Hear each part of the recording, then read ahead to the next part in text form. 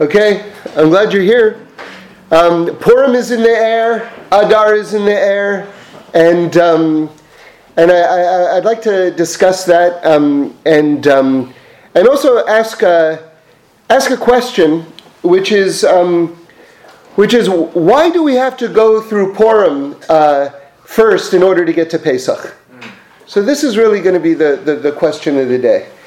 And you should just know, in terms of Torah study and everything like this, that this question, I haven't heard this question asked, actually. This is my question, but this type of question is asked in different contexts. So I just do a quick referencing just to show you that this type of question is asked in other contexts. For instance, when a baby boy has a bris, that happens on the 8th day.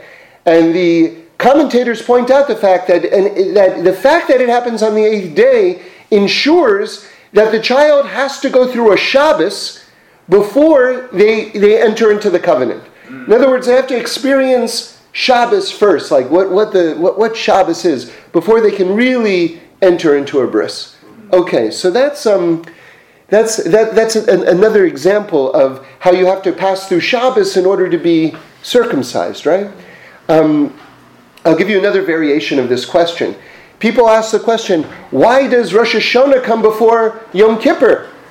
Right? Rosh Hashanah is Yom Adin, the day of judgment, and then on Yom Kippur you're forgiven. So people have a very bright idea. They say, first forgive me and then judge me, right? Because then if I've got a clean slate, then it's fantastic, right? I'll get a good judgment. But it doesn't work that way. First comes Rosh Hashanah, and then comes Yom Kippur. Okay? So in other words, I'm just trying to give you a couple of examples of how this question is asked in other contexts. So our question is, why do we have to go through Purim before we can reach Pesach? And so, before we get to that, I'd like to offer an answer. Before we get to that, let's just discuss the whole nature of Adar and the greatness of Adar.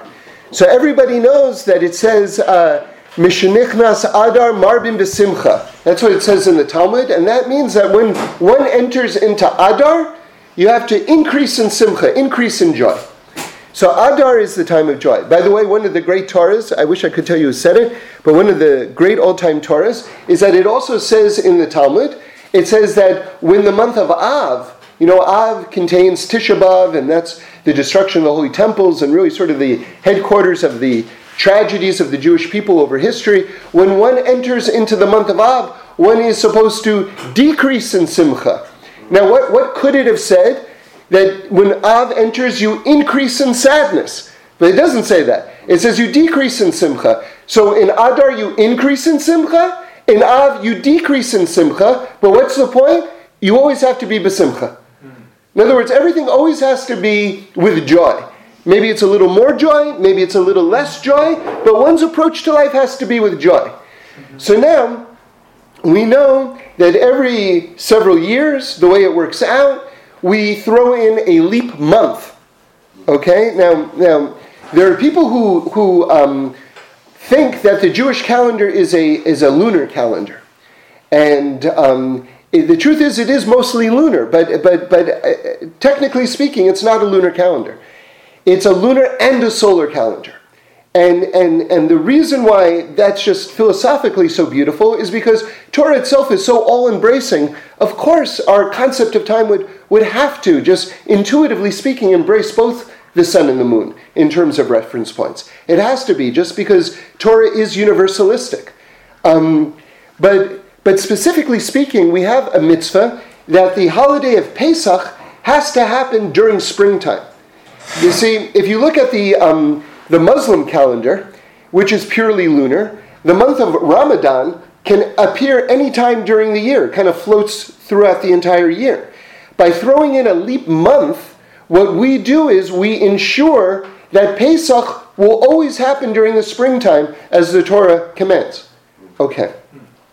So now, with this in mind, we understand, okay, we have to double one of the months.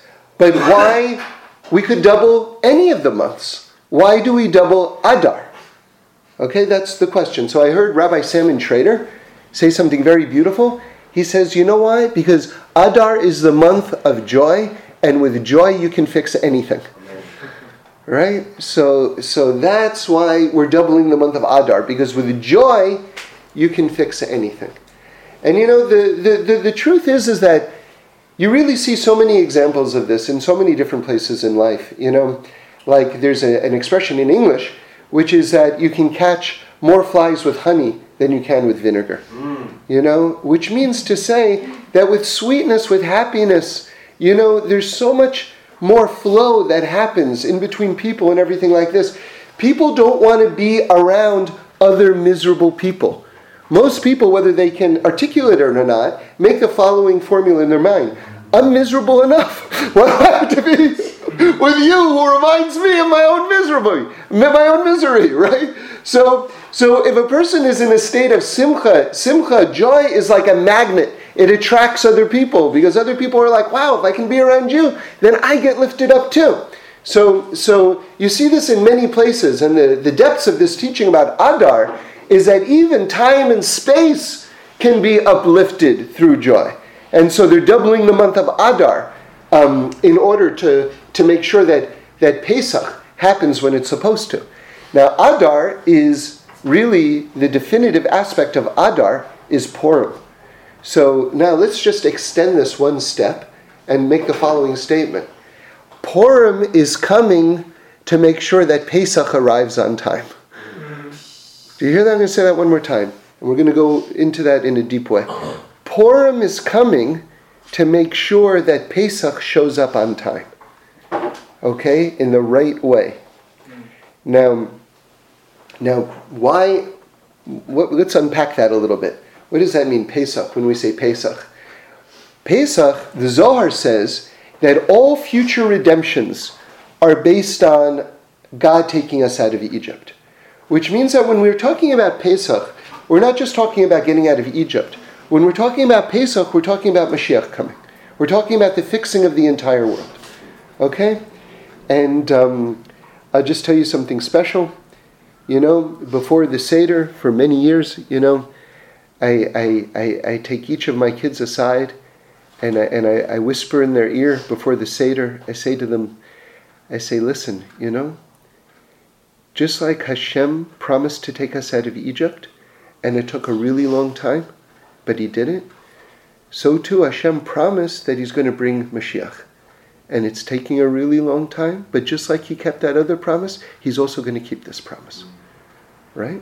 So we have to know the Seder is really, really about remembering that God took us out of Egypt, but also already celebrating the fact that God is going to redeem the world. We're already celebrating an event that hasn't even happened yet, okay? So Purim, again, is coming to make sure, because we're doubling the month of Adar, which ensures that Pesach happens during springtime. Purim is coming, because Purim is Adar. Purim is coming to make sure that Pesach arrives on time. So in other words, if you want to be in the consciousness of the redemption of the entire world, you have to really be there for Purim, right? So now let's return back to the question. Why do I have to go through Purim in order to experience Pesach? So I want to suggest the following way. You see, Pesach really can be broken down into two parts. Okay? Two main parts, I believe. The first part is, in other words, there were two stages to the redemption itself. The first stage was all of the wonders and miracles that God did. Right? That's the first stage of Pesach. That's the first stage of freedom. The second stage of Pesach is actually leaving Egypt itself. Okay?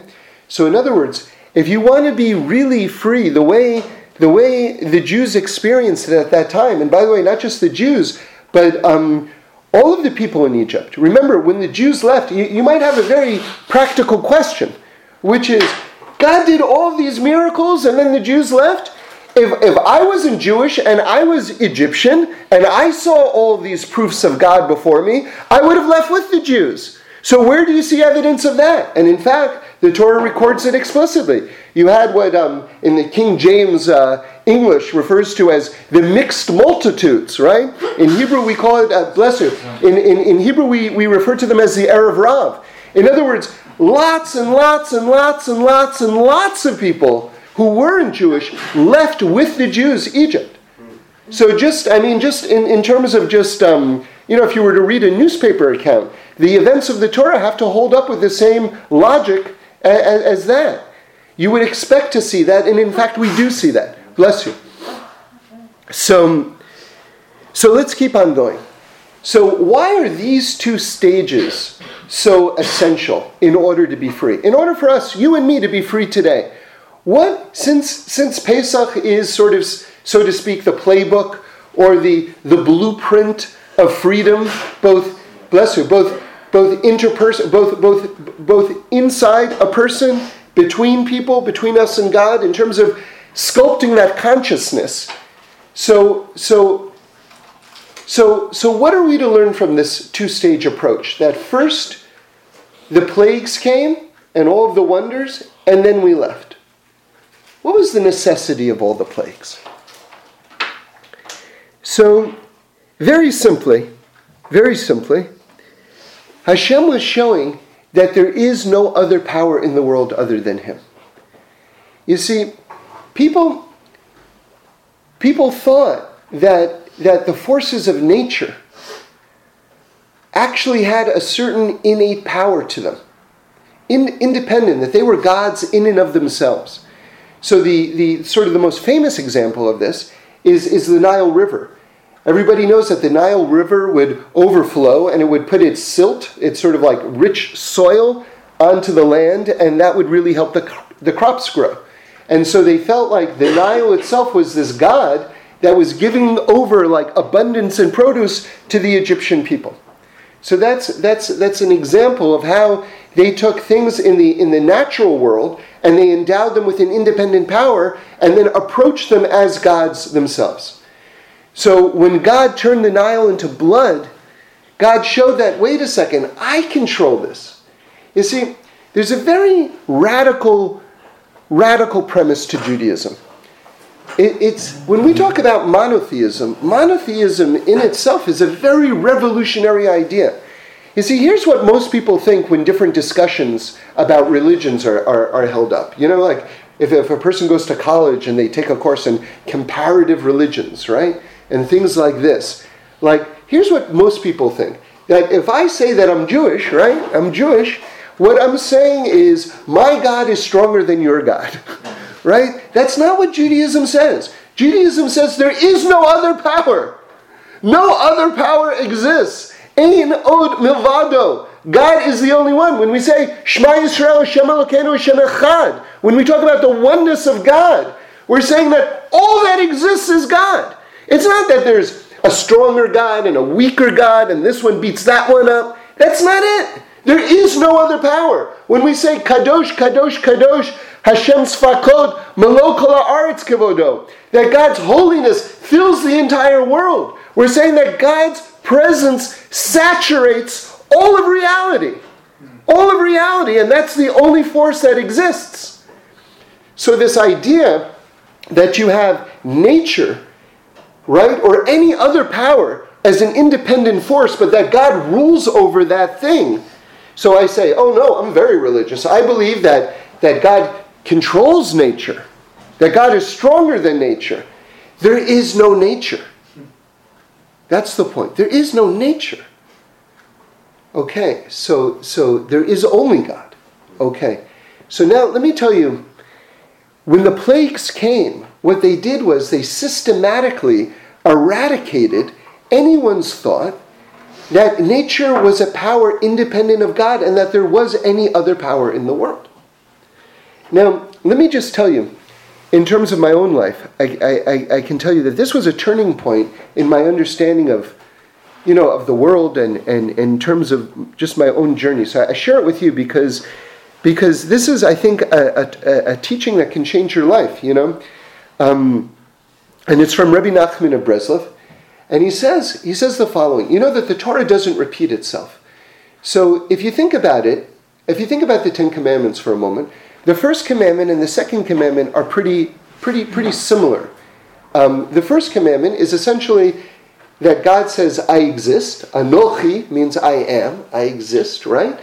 And I'm the one who took you out of Egypt. Meaning to say that not only do I exist, but I'm intimately involved with all of the daily activities in your life. I'm very much there. I don't just exist. I exist, and I'm right there for you. And I'm taking you out of all of your problems, okay? Then the second commandment is, don't worship other gods. Right? So if you already, you can say to yourself, if you think about it, you could say, well, wait a second. If God is telling me that it's just Him, don't I already know that there are no other gods? So can't I derive the second commandment from the first commandment? Why do I need the second commandment? It's repetitive. So now listen to what Rabbi Nachman says. Something really, if you think about it, it's quite amazing. He says, many people believe in God, meaning the one true God. Many people believe in God, and they also believe in other powers.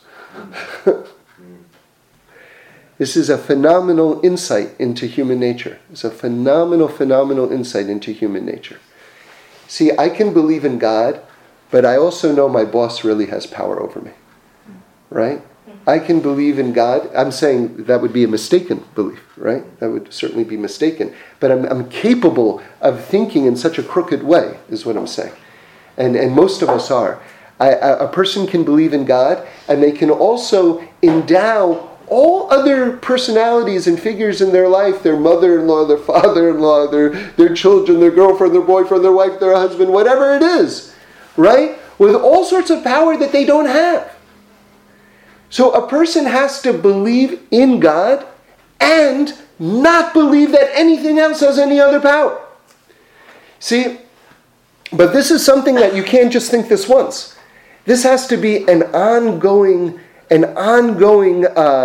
work of the soul. And the only thing that, just to give you a visualization, in a fish tank, how you have like the filter, which is constantly going, it's constantly cleaning the water, right? A person has to have that type of filter going on in their soul, where they're constantly cleansing their soul of the belief in other powers. I'll tell you something, just to get intense for a moment. I'm talking about the hidden language. You can think that a client is God, right? It's because this person appears out of the blue and he wants to give you money, right? And you want to please him, and you want to make sure that he's not displeased. When the client arrives on the scene, with a check with your name on it, right? You know what the hidden language is? The client is telling you, I am God. All right? Now, I'm telling you, these words, that thought we may never ever in a million years pop into the client's head. And it may never pop into your head. But I'm talking about in terms of the hidden language of the soul and the energy that's being transacted. That person is showing up as a God. And if you have your filter going at all times, you say, Hashem, I understand that you're the only power. Please, God, bless me that I should be a good contractor, right? I should be a proper employee, and I should do good work for this person, and that I should treat him with respect and honor and everything like that. But please, God, let me realize and never forget that you're the only power. Right? This is what I'm saying, because all these things, if you want to be for real, right? Like Reb Shlomo, like the biggest compliment he would give to someone is he said, that person's for real. This is like the gold standard of being like a real Eved Hashem, If you want to be for real, you have to be like really like on top of your game, right? So okay. So now let's get back to the question, right? We haven't left the question yet. Why do I have to go through Purim in order to get to Pesach? So we said that the redemption from slavery in Egypt, which the Zohar says is the model for all future redemptions as well. So Pesach is still an ongoing relevant modality in terms of our lives right now.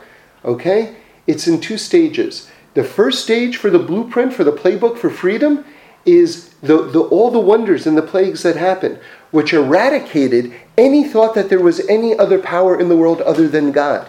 And then once we realize that, now we have to leave Egypt. Now we're free to leave our slavery. Okay, so now here's the question. The question is, what about today? What about today? Because today we're not in a place where we're experiencing these type of plagues, these type of wonders, right? These type of open miracles. All right? So then if you say to me that Pesach is today, and the playbook for leaving Egypt is first I have to be shown that there is no power other than God, how do I experience the first step on my road to freedom if there are no plagues and open miracles? And, I recommend that everyone read the last Ramban in Parshas Bo. Okay, that's just kind of like Judaism 101, that Ramban. It's a very central thought. And he says fantastic things in it, fantastic things. I was just reviewing it. But one of the things that he says is that God, if someone says, where are the miracles today? Right? The Ramban says, very sharply, he says, God did them. What? He's got to do them for you? He already did them.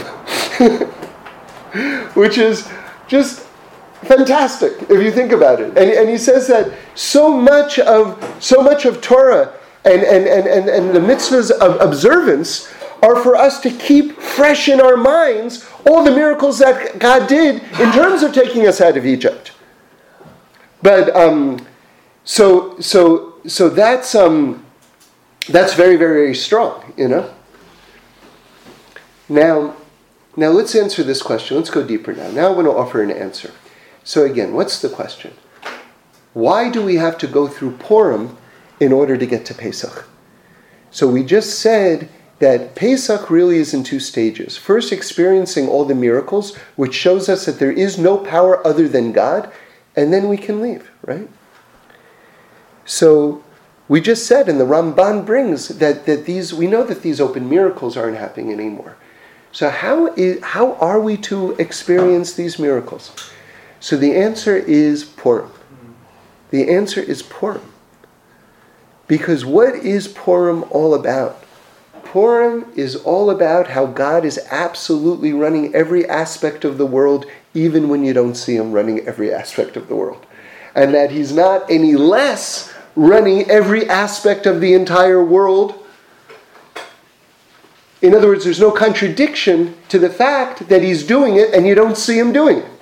Rabbi Green used to make a joke. He used to say, the world's fastest gun, draw, right? Like gunslinger. He'd say, "You want to see me do it?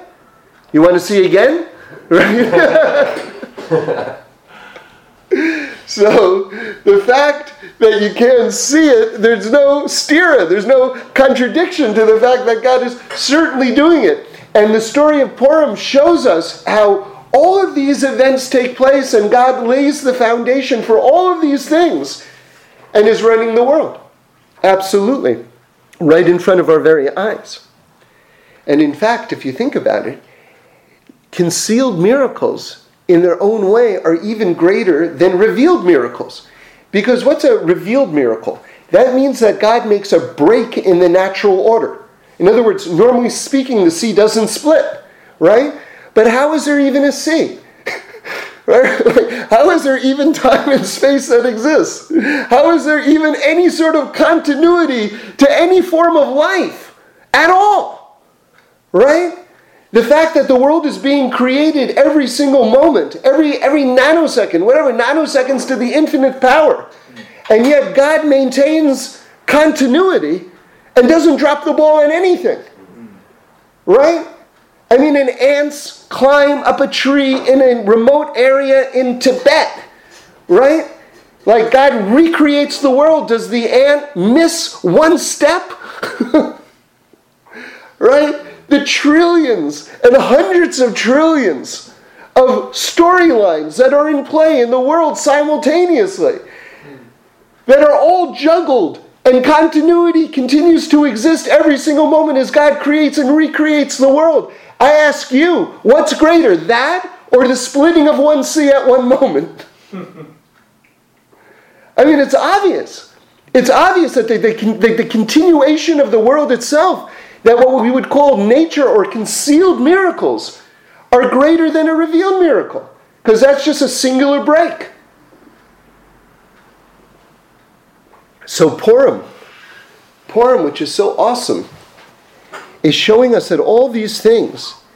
See, I remember Rabbi Green saying that a friend of his used to make a point whenever people would say, like when you'd run into someone and it would be very, very surprising, right? Or someone that person knows and it's like very, very surprising. A lot of times people say, small world, right? And so Rabbi Green's friend would point out, no, it's a very big world. Just God runs it really well. See, it's not a small world. It's a pretty vast universe. And all the more astonishing how well it's actually maintained and run, I want to tell you, just in the realm of just happenings, just this is something that happened to me, and it happened a year ago, so I was remembering it again. Something triggered the memory. Something happened I was in Israel last year at around this time, and I just tell you, and it connects to all this, and let me just reference the Parsha for a moment, okay? So this is, we just did Parshas Mishpatim. Parshas Mishpatim is very deep. It's got a lot of the civil laws, business law, and how we have to treat each other, and, if someone's, well, I'll get into a moment just to give you a more specific example, but on the one hand, though, it's very different from last week's Parsha, which is Parshas Yisro. Parshas Yisro, we're at Mount Sinai, and it's sort of like, literally, our souls are flying out of our bodies, and we have to be resuscitated, we have to be reincarnated, and then God speaks again, and our souls fly out of our bodies again, and we have to be brought back to life again. I mean, awesome revelations. We're hearing colors, we're seeing sounds, amazing, amazing events. And then all of a sudden, that's Parshas Yisro. Then all of a sudden you get to Parshas Mishpatim right afterwards, and it's saying, okay, if you've got an ox and it destroys someone's property, and it's like real nitty-gritty business law, and it's sort of like, okay, like how do we, like, it feels like a bit of a come down, like how do we connect these things? Okay. So interestingly, famously, Parshas Mishpatim begins with the letter Vav, okay, and Vav is something that connects. All right, Vav is as a prefix in Hebrew means and, right? So this, and then you put a Vav in front of the next word, and that. So all the rabbis are coming to say that basically, I saw this specifically in the name of the Chiddushei HaRim, the first Ger Rebbe, that you have to understand that all this civil law is coming from the exact divine place as all the souls flying out of the body place, right? In other words, everything, including all of the mitzvot of interpersonal dealings, are coming from an equally divine place. They all have their same source from heaven. And with that, I'm sure I'm not the first to say this, but no one told me, so with that, let's approach this letter Vav in a different context, in the context of the Yud Kei Vav Kei. So we know in terms of the holiest name of God, right? And whenever we analyze the name, I always recommend us going from top to bottom like a ladder. You've got like Yud at the top, that's the highest reaches, right? And then Hey, and then underneath that Vav, and then the bottom Hey. So all the Rebbes, everyone agrees that the bottom Hey stands for this world. And then you have the letter Vav, which is connecting you to the higher realms, right?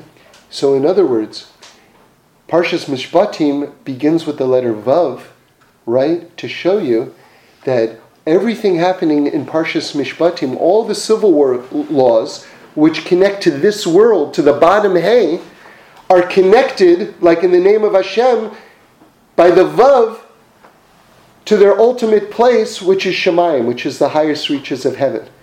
Okay, so that's what that Vav is doing there. It's telling you that everything is emanating from above. And with that in mind, I want to go deeper.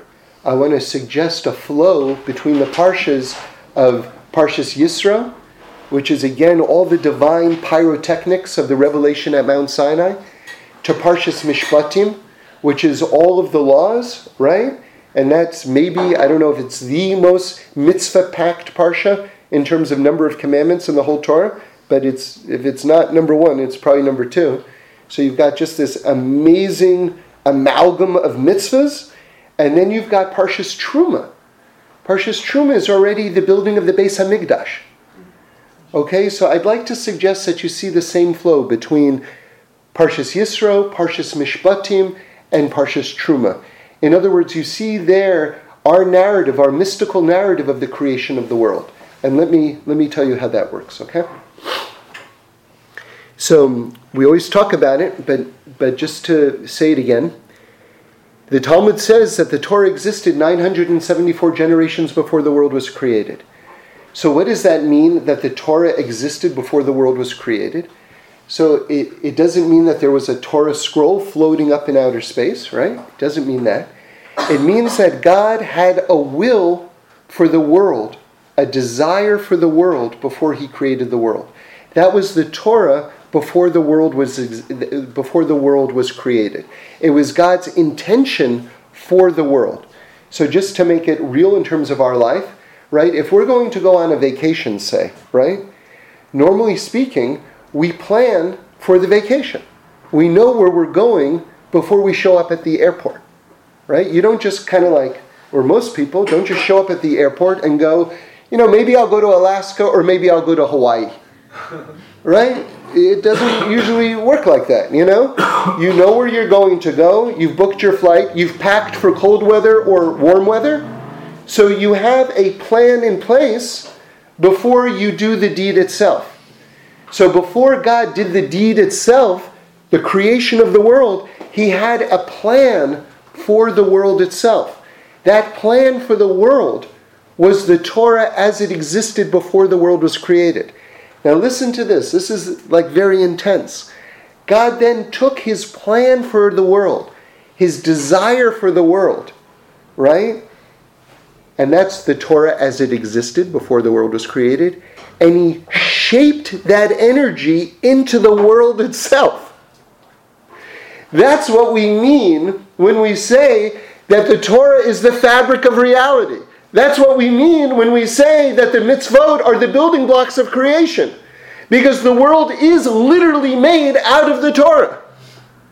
God took his will and formed his will into a material dimension, which is where we are right now. That's why people say, no, we don't have an arm in order to do the mitzvah of tefillin, right? Or rather, we don't have, how does it go? We don't have the mitzvah of tefillin to put on our arm. We have an arm in order to do the mitzvah of tefillin. So the entire physical world is corresponding and is a mate, so to speak, in order to converge with the will of God. Okay, so now with this in mind, let's revisit the order of Parshiot, and you'll see how this plays out. What is the Beis HaMikdash? That's Parshas Truma. Remember, we're talking about the flow. Parshas Yisro into Parshas Mishpatim into Parshas Truma. What is Parshas Truma? It's the building of the Beis HaMikdash, the Mishkan. That is so that God should have a dwelling place in the physical realm. Right? In other words, Truma is this world. Okay? That's Parshas Truma. Because Parshas Truma is the Beis HaMikdash. What is this world made out of? This world is made out of Beis HaMikdash. How do we know this? Because it says, this is the Big Bang Theory that we've had for thousands of years. That God created the world. He took one point of materiality, right? And in the language of the rabbis, the size of a mustard seed, okay, small. And where was that from? It's so great. You got to love Torah. Torah doesn't just tell you he took a small point of something. It tells you what it was and where it was from. The foundation stone of the Beis HaMikdash. He took the tiniest piece of the foundation stone of the Beis HaMikdash and he blew it up until it expanded and created the entire physical universe. Do you know what that means? That means that the entire universe is made out of the DNA of the Beis HaMikdash. You know what it means when you wash your hands in the morning after you get out of bed? Everyone should, I hope, wash their hands, okay? Not with soap and water, right? Got a cup full of water, maybe you keep it by your bed next to a bowl, right? Maybe it's ready for you by your sink, and you wash your right hand, and then your left hand, your right hand, your left hand, your right hand, your left hand. Okay, you're ready to start the day. So, there's one way of understanding that from one of the great Rishonim. I always forget if it's the Rashbam. I think it's the Rashbam, but maybe it's the Rashba. I'm not sure. It's in one of his tshuvas. He says, you know why? You know why you're washing your hands in the morning? Because before a Kohen went into the Beis HaMikdash to do the service, he washed his hands. And so this whole world is like one big Beis HaMikdash. So, and all of us are serving in this world, which makes us all on some level like Kahanim serving in the Beis HaMikdash. So why are we washing our hand every morning? Because we're entering into this great avoda of being alive. But here you see that from the fact that God created the entire physical universe from the DNA, so to speak, the single point of the foundation of the Beis HaMikdash, that the entire world has the DNA of the Beis HaMikdash. So this is not just a nice thought. There's an actual reality to this, that the whole world is the Beis HaMikdash. So that's Parshas Truma.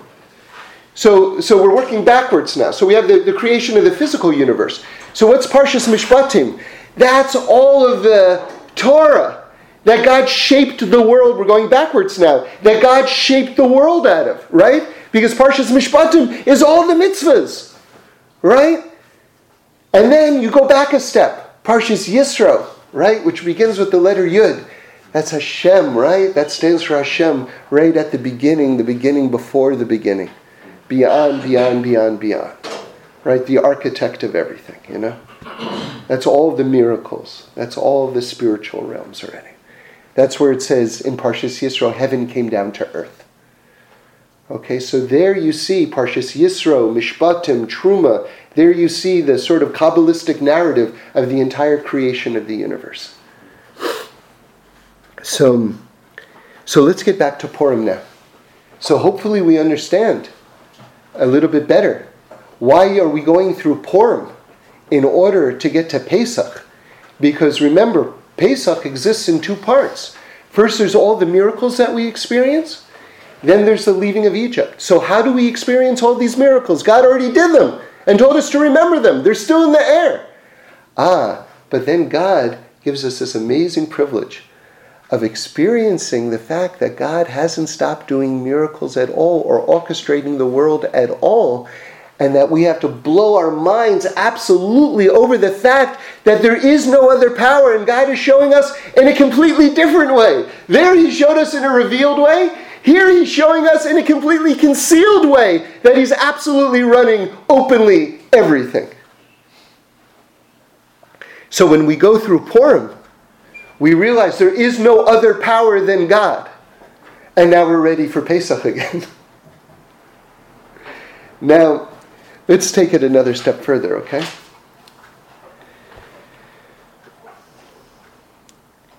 And this to me just never stops amazing me. And it's written actually in Megillah Esther itself, in black and white. You can see it with your own eyes.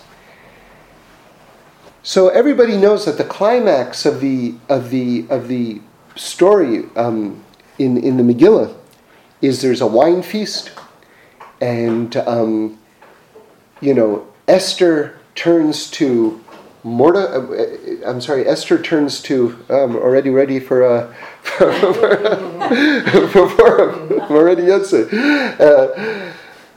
Esther turns to Haman and says, that's the guy who's trying to kill me and all my people. And then basically he gets hung on the spot. All right? I mean, within moments, there's a hood on his head and he's being taken to be executed. So what day did that happen on? And like I say, you can look at it. It's right. It's written in the Megillah itself. It's not any commentary. It's not any medrash. It's right there in the Megillah itself. I wanted to look it up before we started so I could give you the exact pasuk, but I didn't have time. But I'm telling you, you know what day it happened on? It happened on Passover. Happened on Pesach. Purim happens on Pesach. So now you see this unbelievable convergence between open miracles and hidden miracles, and how God is telling you everything is a miracle. Everything is testimony to God's oneness. To the fact that there is no other power. Purim happens on Pesach. What did we say earlier? We said Purim is making sure that Pesach shows up on time. You see, once your consciousness is in this place that every single thing is from God, you know what that means then? That means that you have to treasure every single thing. Because if every single thing is from God, that means that this moment that God is giving you right now is directly from God with total intention and total supervision. It's a completely different way of going through life. You know, you run into someone in Ralph's, right, in the supermarket, and it's like, oh, wow, hey, wow, look at this, you know.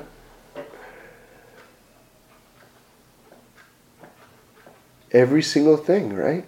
You can't stop blowing your mind over every single thing. And you go through life completely differently. So with this in mind, I want to tell you something that Rabbi Tzvi Freeman said that really touched me very deeply. So he asked a question, but it follows from what we've been talking about. He was approaching it from a different angle, but it follows off of what we were talking about. So then why is it so hard so often? And why do we go through so much pain so often? So he said that there's two categories of everything that happens. He says there's good and there's very good. Right? Now, if I were to ask you which category would the pain fall into, I'll tell you how I would have answered. I would have said the good. And then the stuff that's openly revealed, that would be the very good. By the way, you know, Rabbi Freeman it was concealing a lot of learning behind what he was saying. He was putting it in very easy terms. But you should know that what he was saying has a lot of depth to it. Because when it talks about, on the sixth day, it says God created, I forgot what he created, but it said, and God called it Tov Ma'od, which means very good. And you know what the rabbis explained Tov Ma'od means? Death. Okay, so this idea, he says, no, good is that which is openly revealed. Very good is that which is not openly revealed. And you see that already there's a lot of learning behind that, okay?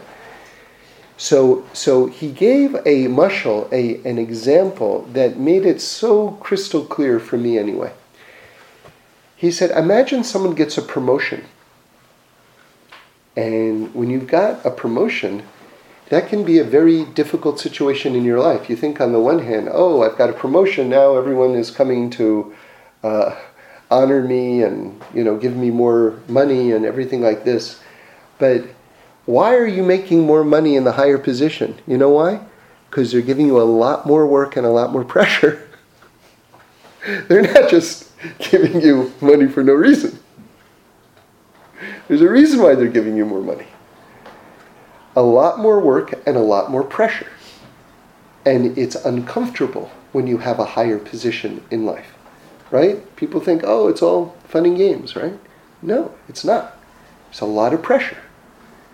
And so when we experience difficulties in our life, and it's in the category of very good, what he's saying is that Hashem is giving us this unbelievable opportunity.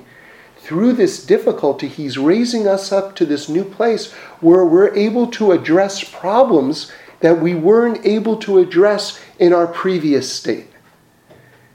We're able to address and, God willing, fix issues that we weren't able to address or fix in our previous state. And that's called very good.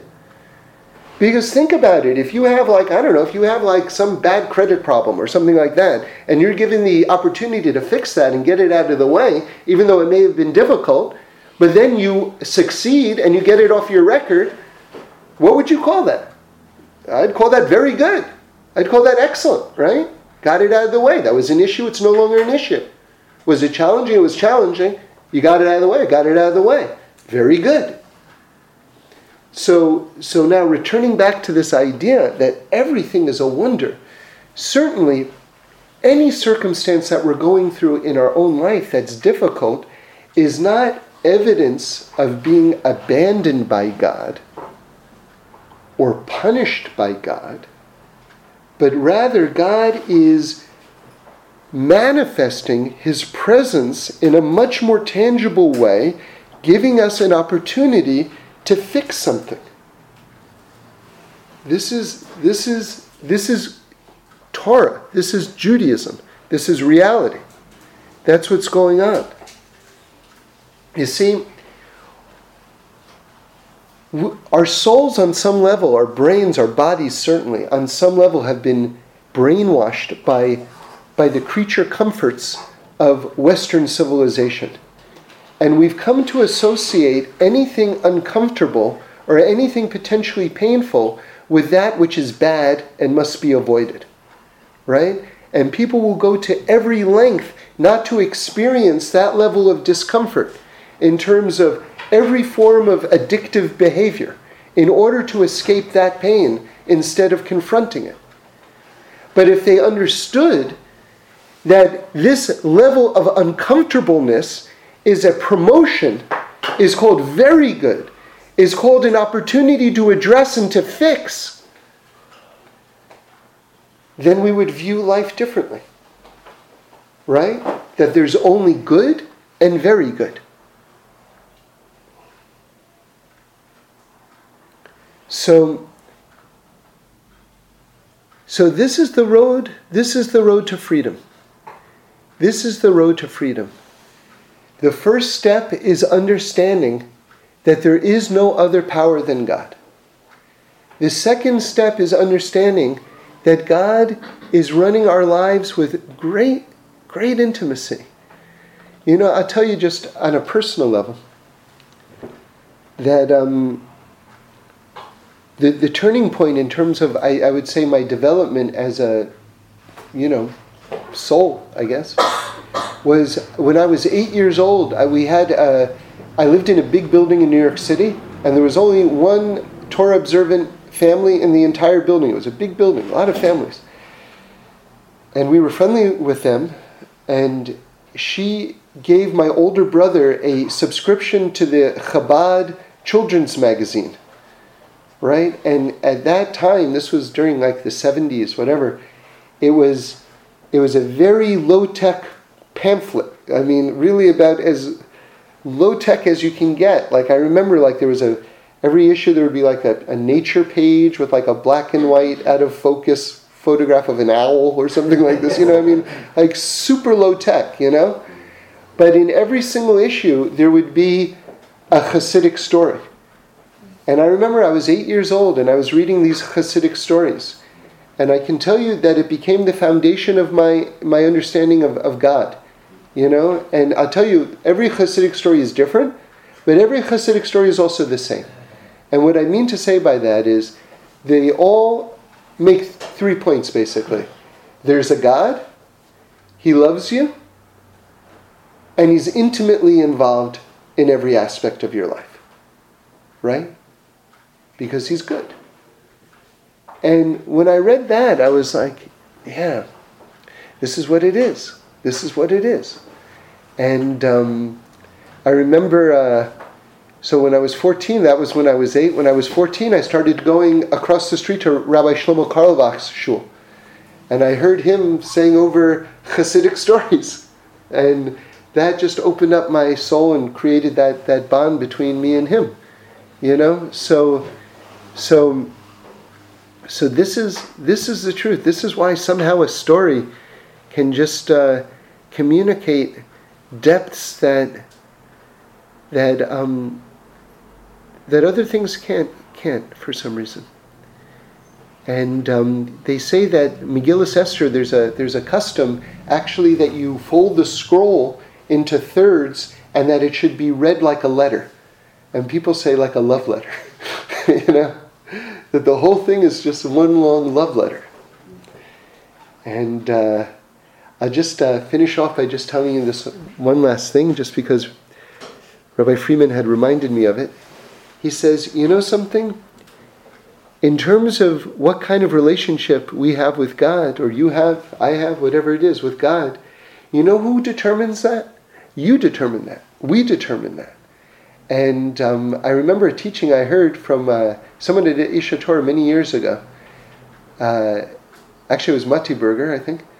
And he said something very great. He said that in a love relationship, or perhaps a friendship or something like that, do you know who determines the level of the relationship? The one who is less involved. So so he gave an example. He says, if someone calls you every single day, right, but you only return their call, say, once a month, you don't have an everyday relationship, you have a once a month relationship, right? Because the one who determines the actual relationship is the one who's less involved, right? So with this in mind, you see something absolutely amazing about us and God. Every single moment, God is bringing us into existence literally. Every breath we take, God is keeping us alive and like encouraging us and providing our brains with oxygen and our blood with oxygen and keeping our blood circulating constantly. So how close is God? God can't be any closer. God literally has put a piece of Himself inside of you, your very soul. Right? The relationship can't be any closer. So then, this sets up a very big kind of moment, which is, who then gets to determine what the nature of the relationship is? The one who's less involved, which means us. Which means, to what extent do I recognize and call out to God? Or let me put it in an even better way, I think. Which is that the phone is constantly ringing. At any moment, it's up to you whether you want to pick up the phone, right? In other words, it's not that you're calling Him, He's already calling you. You say, oh, I feel so distant from God. God is so far away. Do you realize you can't even utter those words or think those thoughts unless God is ultimately close to you? Because you wouldn't even exist and be capable of having those thoughts or those words? So God is reaching out 24/7, 24/7, 24/7. And the question is that you say, I'm feeling very far away. You have to understand that's the Yetzer Hara. That's fantasy. Right? So at any moment you pick up the phone. Have you ever dreaded seeing someone because you think, oh, maybe I'm late, or I was supposed to do that, I didn't do that, and you're feeling so horrible. You just know, or you're coming home and you forgot something for your wife or your husband or whatever it is, and you're expecting an angry face or some tension, and then all of a sudden you open up the door and it's like there's a big smile. Or you meet the person and the person doesn't even care, it was all in your head, and there's a big smile. You know how good that you feel, right? So So you get to determine the relationship. You get to pick up the phone. Now, that doesn't mean that I can be like a brat and say, oh, God loves me anyway, right? So I can be a brat to whoever I want because God loves me and I get to be a brat and bask in God's love constantly. Well, you got to be a mensch, but we're assuming that you're being a mensch. We're assuming that you're doing your best. Okay? So never fear, never be afraid that you're in this place of distance or isolation or whatever it is. Always remember that the fact that you're even able to have the thought that I'm in a place of isolation or distance means that you're not. Because how could you have the thought unless God out of love is keeping you alive at that moment? You understand? Okay, have a great week.